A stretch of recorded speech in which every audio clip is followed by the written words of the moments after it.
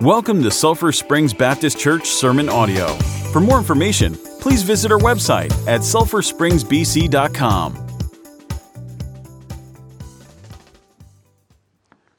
I agree with Miss Heather. I think that is a powerful song, and especially the last verse that paints a powerful picture, I think, for us to understand to help us understand just how hard it is to understand the love of God, and that if the whole ocean was turned into ink and the sky was the parchment, and you began to write, your ink would run dry before you got it all told.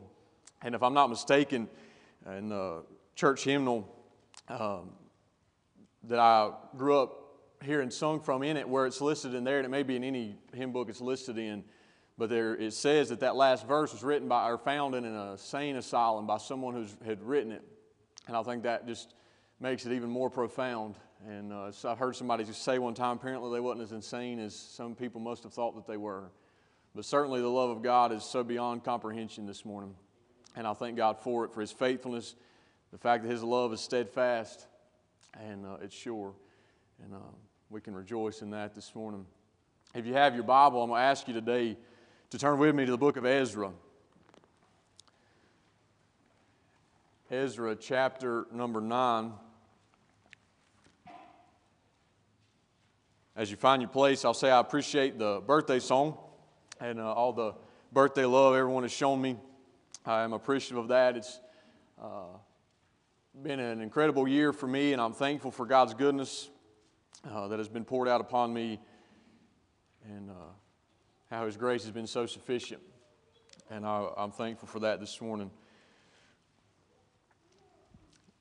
But we are in Ezra chapter number 9. I want to read the entire chapter, if you will. As you find your place, stand with me in honor and reference to the word of the Lord as we read. We are continuing a study on prayer today, and here we'll see an example of prayer, and it's a very specific kind of prayer that we'll be looking at here this morning. The Bible says this: "Now when these things were done, the princes came to me, saying, The people of Israel and the priests and the Levites have not separated themselves from the people of the lands, doing according to their abominations.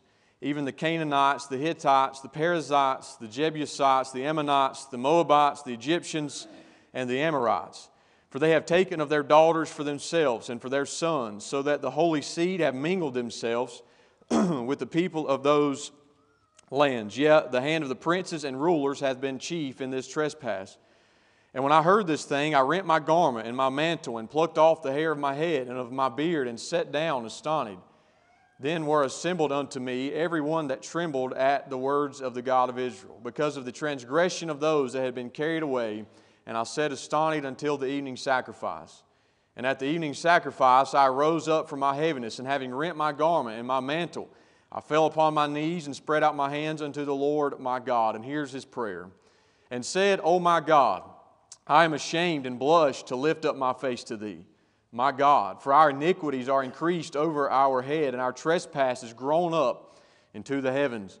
Since the days of our fathers have we been in a great trespass unto this day.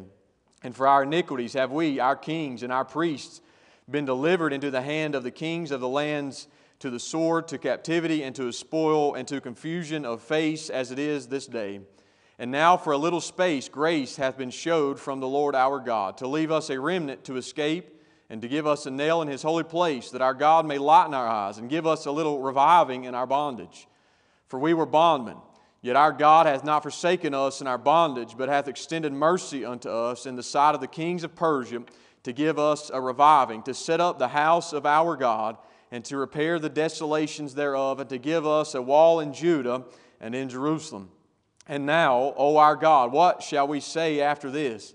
For we have forsaken Thy commandments, which Thou hast commanded by Thy servants the prophets, saying, The land unto which ye go to possess it is an unclean land, with the filthiness of the people of the lands, with their abominations which have filled it from one end to another with their uncleanness. Now therefore give not your daughters unto their sons, neither take their daughters unto your sons, nor seek their peace or their wealth forever, that ye may be strong and eat the good of the land, and leave it for an inheritance to your children forever.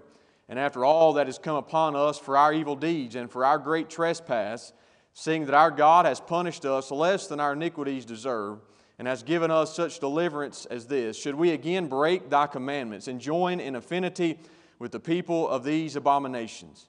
Wouldest not thou be angry with us till thou hast consumed us, so that there should be no remnant nor escaping? O Lord, God of Israel, thou art righteous, for we remain yet escaped as it is this day. Behold, we are before thee in our trespasses, for we cannot stand before thee because of this. Father, we thank you for the day you've given us. God, thank you for your word this morning. Lord, I'm glad to know that it's powerful. And God, it can accomplish in our hearts and lives today what needs to be accomplished. And Lord, we love you this morning. God, we honor you, and we want to open up your word, therefore, and study from it, God, in an act of honor and an act of worship. God, we believe this morning that this is your word, God, given to us from you.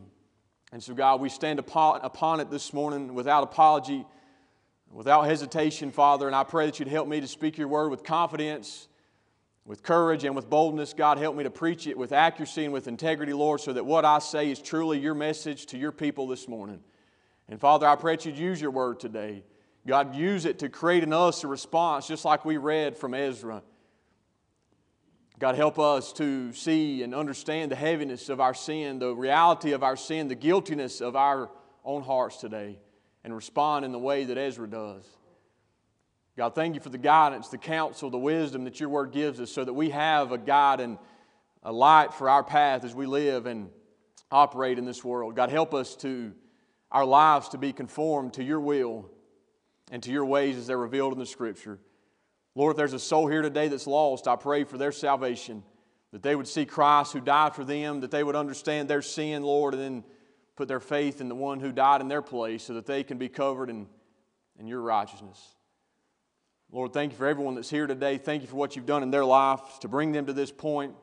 Thank you for the goodness that you poured out upon each and every one of us. Lord, help us to truly hear your word today and receive it with humility. And in Christ's precious name we pray. Amen. Thank you for standing this morning. You can be seated. The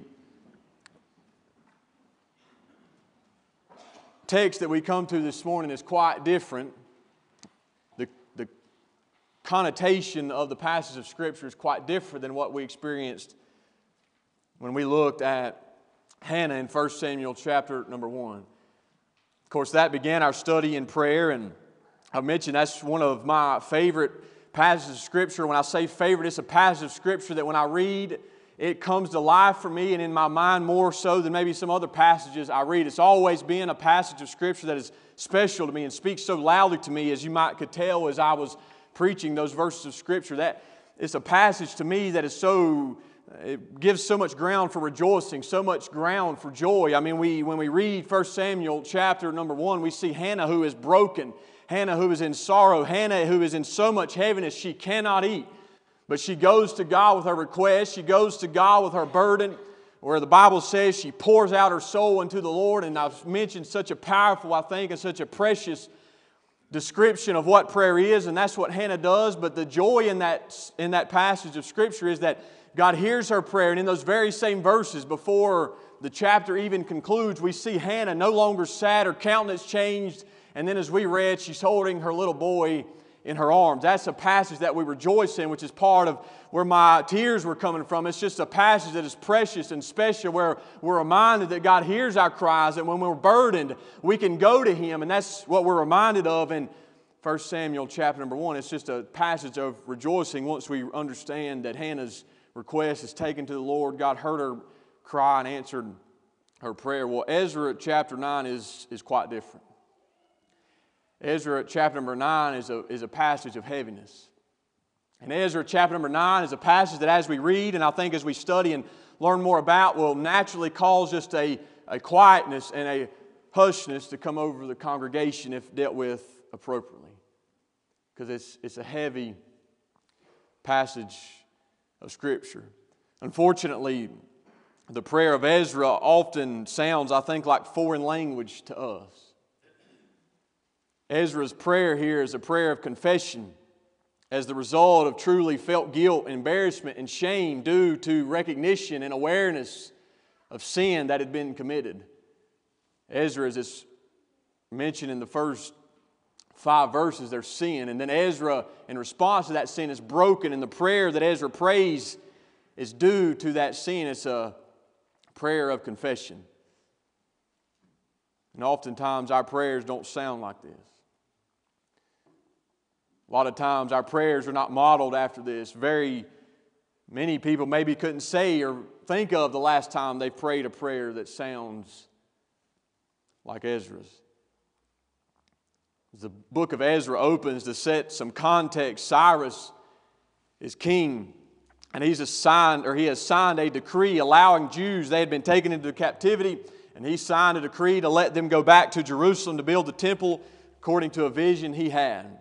Well, then he is removed from power, and King Darius takes over, and the work continues, but there's hindrances. People are trying to stop the work, and the inhabitants there in Jerusalem are trying to make conditions hard on the people of Israel. And they have King Darius check the records to make sure that the Jews really had validity to do this, that they'd really been given clarity to rebuild the temple there. And King Darius finds the decree and finds that this truly was issued by King Cyrus, so he supports them in their building. And this is what occurs in chapters 1 through 6. When chapter number 7, a new king is in place, King Artaxerxes, if I am pronouncing his name correctly, and he's in charge. And this is when Ezra goes to Jerusalem, which is what is taking place in our context. He leads another group to go back and become part of the work taking place. The Bible says in chapter number 7 of the book of Ezra, Ezra was a godly man. It says there that Ezra had prepared his heart to seek the law of the Lord and to do it and to teach in Israel statutes and judgments.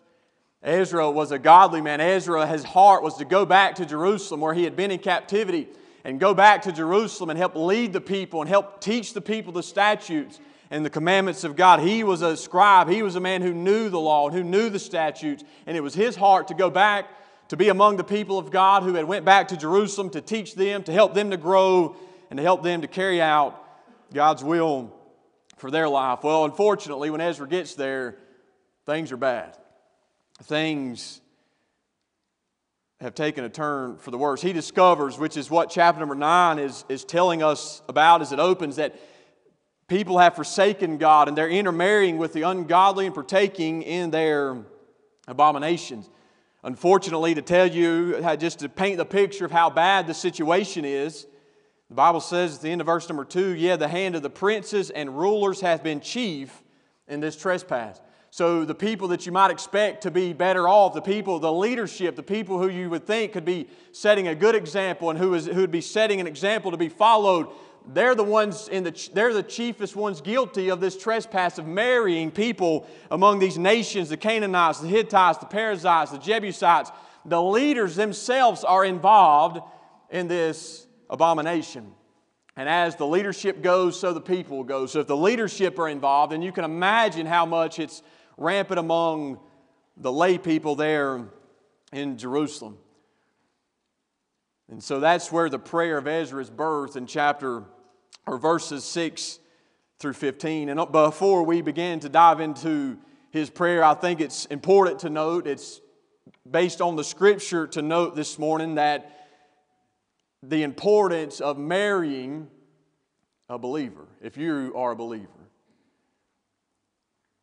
A lot of people, young people that have not married, hear the instruction of the Word of the Lord. God had given His people commandment not to intermarry with these other nations for this distinction, because when they would marry into these other nations, then these other nations they would teach them their abominable things. They would lead them out of the things of God. They would influence them in a very ungodly fashion. Whereas God had called them out of that. God had expected them to be separated from that. God warned them not to marry into these pagan nations because God knew that would draw them away from Himself. A lot of people maybe disregard this reality and this truth when they get married. They maybe begin to grow feelings for someone who's not a believer, who they know is not a believer, and maybe you approach it with this mindset, well, I will influence them, I will win them over into the faith. They won't lead me away, they won't draw me away.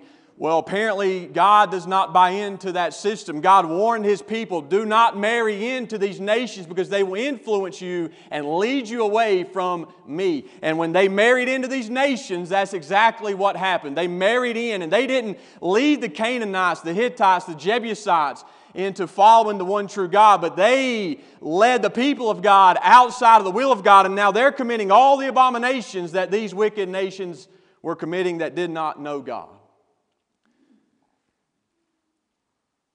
I think the Life Application Study Bible said it so powerfully. Spiritual agreement is more critical than social or physical compatibility. Many people discount this consideration only to regret it later. Don't allow emotion or passion to blind you to the ultimate importance of marrying someone with whom you can be united spiritually.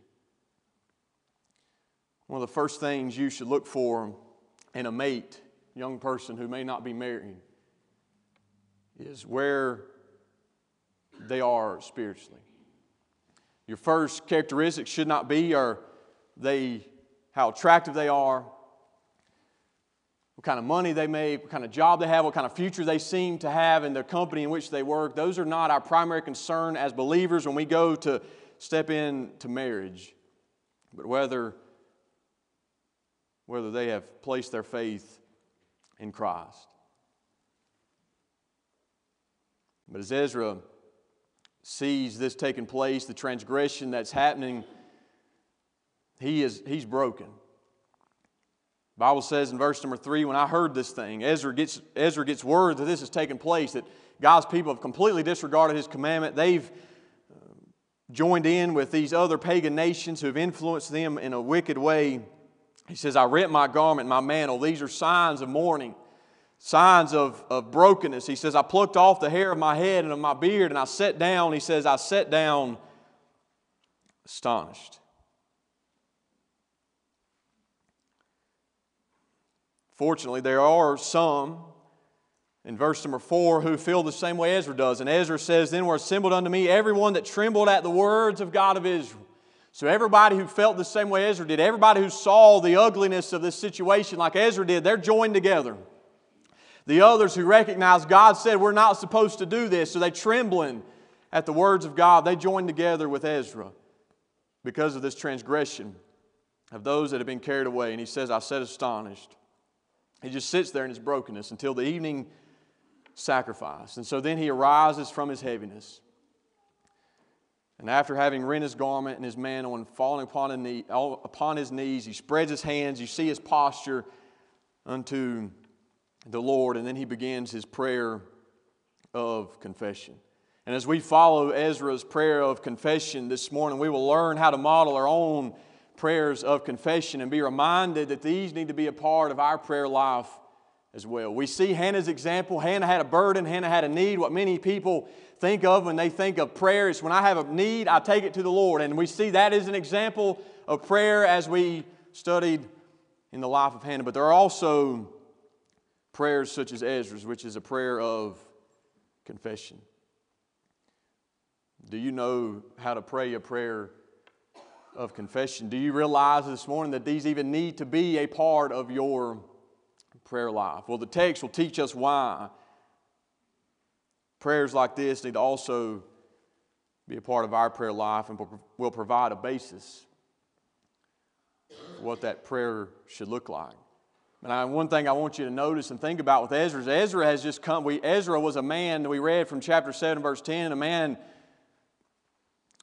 seeking to follow God, seeking to live by God's will and God's way. Ezra, in other words, had not taken one of these pagan wives. Ezra was not guilty of this specific trespass, but Ezra, as he prays, I think a powerful demonstration of the example Ezra says is Ezra saying us and we, and he's including himself in with this crowd of people.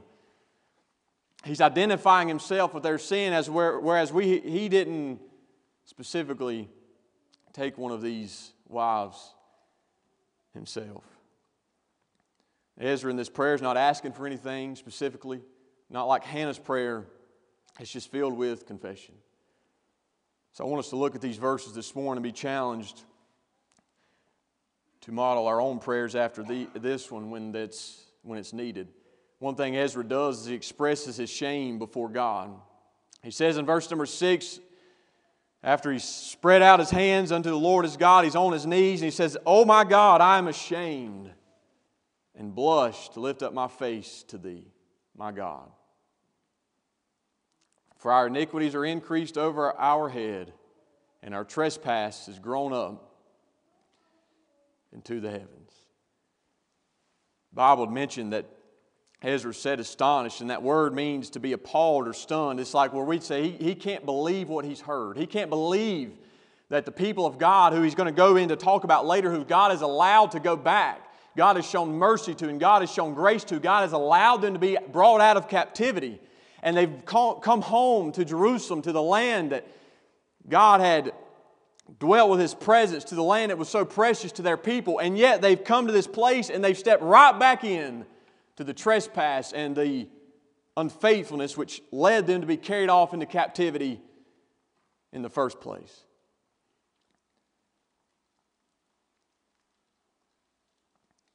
Word mentioned, he says, "I blush to lift up my face." That word means to be humiliated.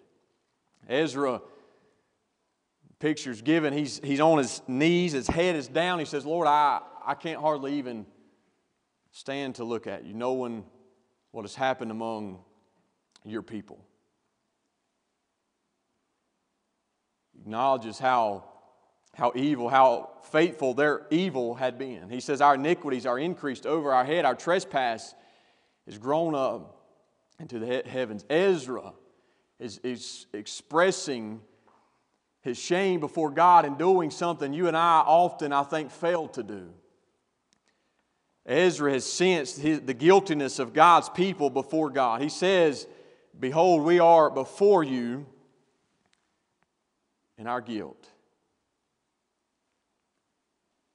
So the natural question that arises is, are you and I ever ashamed before God? Do you and I ever blush before God? Certainly we are as unfaithful at times as the people of Israel were, who had went back to the nation, or went back within the land of Jerusalem. We are just as unfaithful at times, but unfortunately our response is very rarely like Ezra's. There's no brushing the shoulder at sin for Ezra. Ezra couldn't respond to sin that way. Ezra has sensed the terribleness of sin, how ugly this sin is in the sight of God. Ezra's not making excuses. Ezra's not saying, "God, I'm sure they would have married among your people, but all the women there, they don't look like the Jebusites and the Canaanites. Lord, they don't act like those women. Our women are all so selfish." Ezra's not making all these excuses. Ezra's not making up all these different things to try to excuse and make his sin seem lighter than it is. But Ezra says, "God, no, our iniquity is before you. And God, I'm ashamed of the way we've acted. And Lord, I blush before you, and I can't even stand to look upon your face, knowing our guiltiness is what it is." Ezra, there's an acknowledgement here that Ezra knows that God has set the standard, God has set the expectation, God has laid out what is right and what is true. And Ezra is saying, "God, we have not kept your standard. God, we have fallen short, and God, our actions are wrong, and Lord, what you have said is right." And oftentimes we struggle to come to that place, but that's in essence what a prayer of confession is saying, "God, you are right. God, you have set a standard, and God, I have failed to keep that standard." And in that acknowledgement, we realize it's not a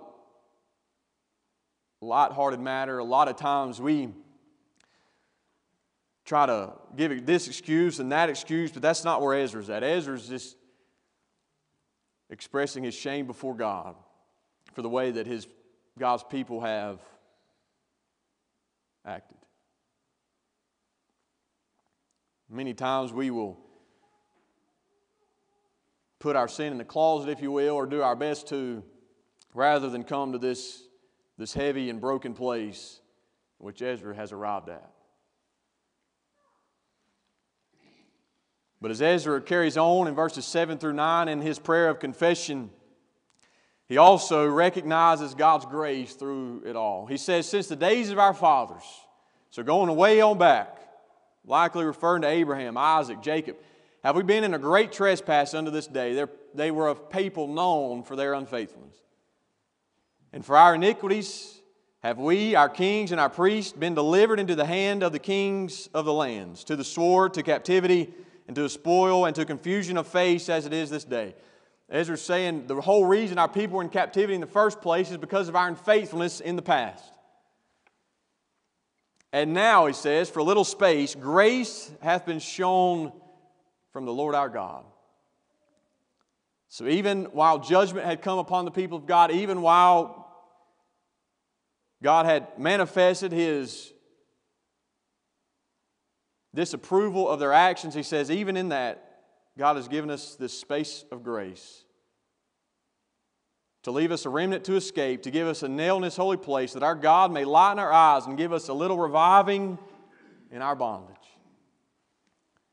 For we were bondmen, yet our God hath not forsaken us in our bondage, but hath extended mercy unto us in the sight of the kings of Persia, to give us a reviving, to set up the house of our God, and to repair the desolations thereof, to give us a wall in Judah and to Jerusalem. So Ezra is acknowledging the fact God has allowed us. Yes, we were unfaithful, and the whole reason we were in captivity under the rule of these kings of Persia is because of our unfaithfulness. But even in the midst of that, God has shown us grace, God has shown us kindness, and allowed us to go back to our homeland to be able to rebuild and repair the desolations that had occurred when these enemy nations had initially came in and took over. So as we pray our prayers of confession, we acknowledge and we recognize God's grace, that God, even in the midst of when judgment falls, God shows mercy and God shows grace, even when His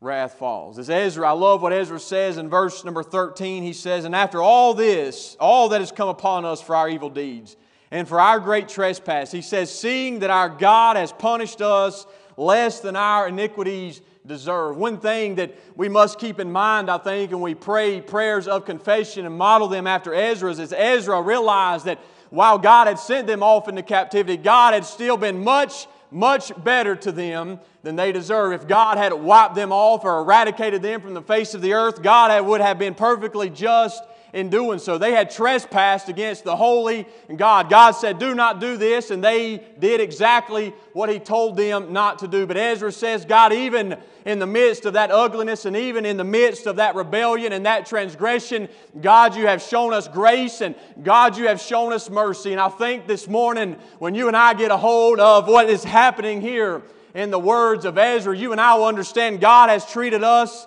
the exact same way. When we understand the weight and the burden and the guiltiness of our sin, the fact that you and I are still here, you and I will be reminded that God has been much better to us than we deserve.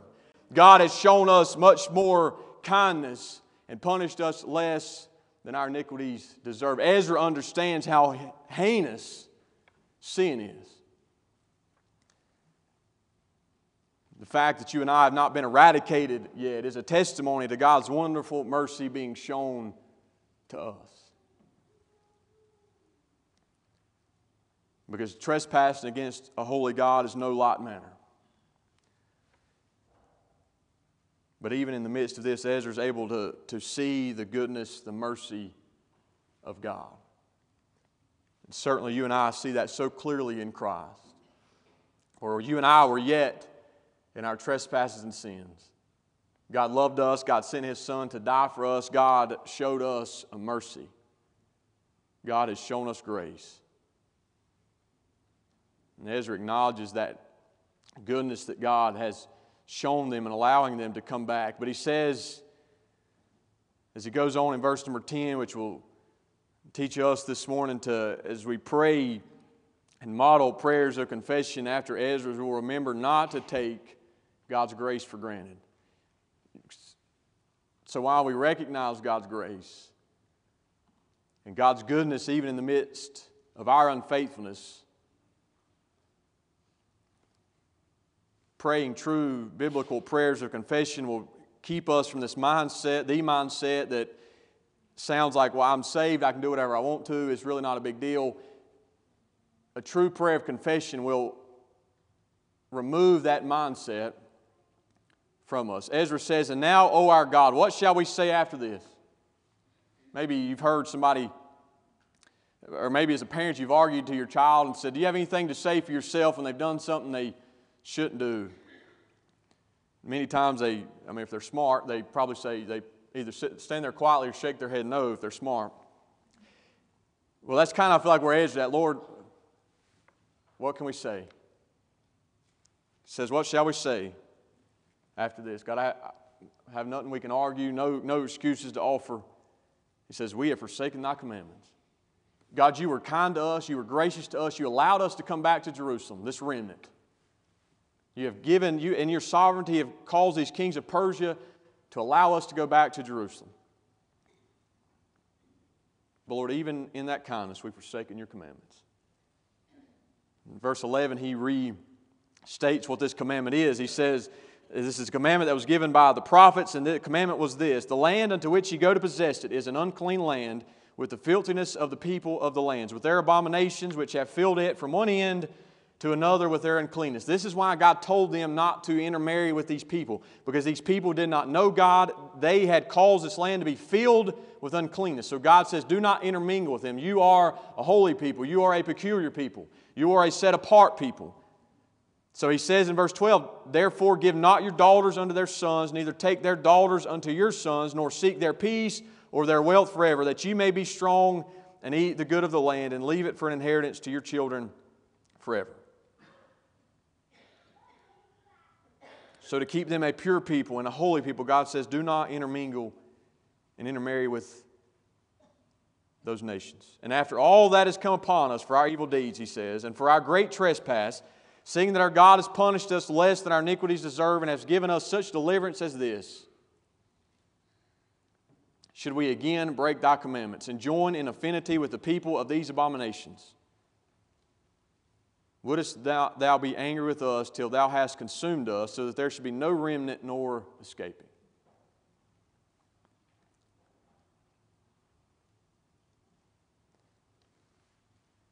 He recognizes in that question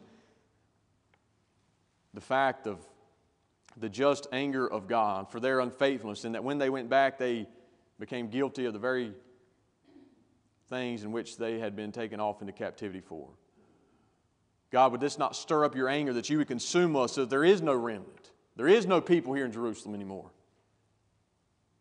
But he says, O Lord God of Israel, thou art righteous, for we remain yet escaped, as it is this day. Behold, we are before thee in our trespass. Again, there's no excuses. There's no, it's really not that big of a deal. It would be all right. There's none of that in Ezra's voice.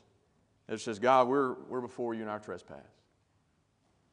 And he says this, he says, we cannot stand before thee because of this. Ezra knows that to continue in sin and to continuously return to sin is unacceptable in the sight of God. And when you and I pray genuine prayers of confession, it reminds us of that. The unacceptability in God's sight for you and I to continue in sin, to constantly return to sin, it's unacceptable in the sight of God. Many commentators will say where Ezra is not saying here, where it's not verbatim written, God show us mercy. What Ezra is appealing to is the mercy of God, because he says he knows that they have nothing to offer. They have no excuse to present. He says, God, we're guilty. And so in that's the implication of God, we need mercy. And certainly as we pray in recognition of our sin and confess our sin and our guilt and our shame before God, there must be an appeal for mercy. And in this prayer of confession, as Ezra chapter number 10 will show, and I challenge you to read it sometime, not taking God's grace for granted will lead to repentance, as can be seen in chapter number 10. Chapter number 10 is a powerful response to the prayer that Ezra prays. You know what the people do? They come together. They agree to put away the pagan wives that they've had, even the ones that they've had children with. If you look at verse number 44 of chapter number 10, it says, all these, it lists, you can see the names there. All these had taken strange wives, and some of them had wives by whom they had children.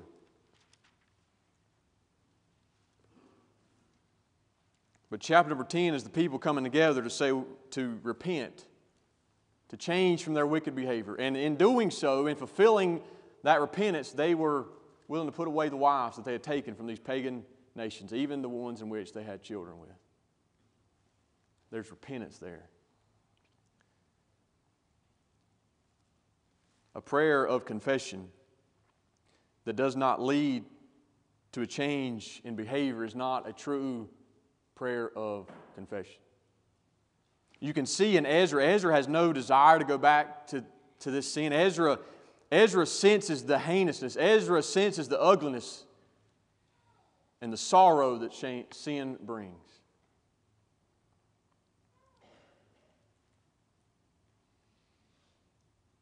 And you and I today need to experience and understand the same. The heaviness of sin when we've identified it in our life. And the proper way to respond is to confess and to repent, as chapter number 10 shows. I love what Matthew Henry said, or pointed out. He said, though our sins reach to the heavens, which is what Ezra mentions in verse number 6, he says, our trespass has grown up into the heavens. And so Matthew Henry said, though our sins reach to the heavens, God's mercy is in the heavens. So if you need to pray a prayer of confession today, if you sense the heaviness of your guilt before God, let me give you the good news. There's mercy for you. This goes for you this morning. If you are lost and have never been saved, there's mercy for you. Through confession of sin, recognition of sin, repentance of sin, by putting your faith in Christ, you can be saved. You can be set free from your guilt, the heaviness of your sin, the iniquities of your life. You can be separated from those things and robed in the righteousness of Christ. But even for a saved person, there will be times where we need to pray prayers of confession. We don't lose our salvation, but it's prayers that acknowledge areas of sin in our life where we have the same heaviness, the same brokenness of Ezra. I thought this passage of Scripture is so fitting for where we are as a church as we stand together this morning and our musicians come around. The reason I say that about it being fitting for where we are is what you could say happened as a consequence of Ezra's prayer is revival came to the people of God. As chapter number 10 showed, gave a little small example. But the people of God respond to Ezra's prayer of repentance. People of God come together and they're willing to put away their wives that they had taken from these pagan nations. So revival came to the people of God. The revival that occurred started with Ezra's prayer in chapter number 9. Somebody being broken over sin. Somebody sensing the weight of sin in their life. That's where it started. Yes, he had a crowd of people. In verse number 4, there were assembled unto him everyone that trembled at the words of God of Israel. You can say it started with Ezra. It started with a small group of people. It started with his prayer, and then revival came. So in following the biblical model, I think it'd be a good starting place for revival. As ours looms ahead of us here in a few months, I think a good starting place for revival is when people come before God in shame and confession over sin that's present in their life. If you need to come and pray this morning, if God has dealt with you and you need to pray like Ezra did, I urge you to be obedient to the call of the Lord upon your heart this morning. If you want to pray that as God sent revival to the nation of people there in Jerusalem, that God would do the same for us. As we look forward to that here in a couple months. As Mark comes around and leads us in a song of invitation, if you need to respond to the word of the Lord today, please be obedient to Him.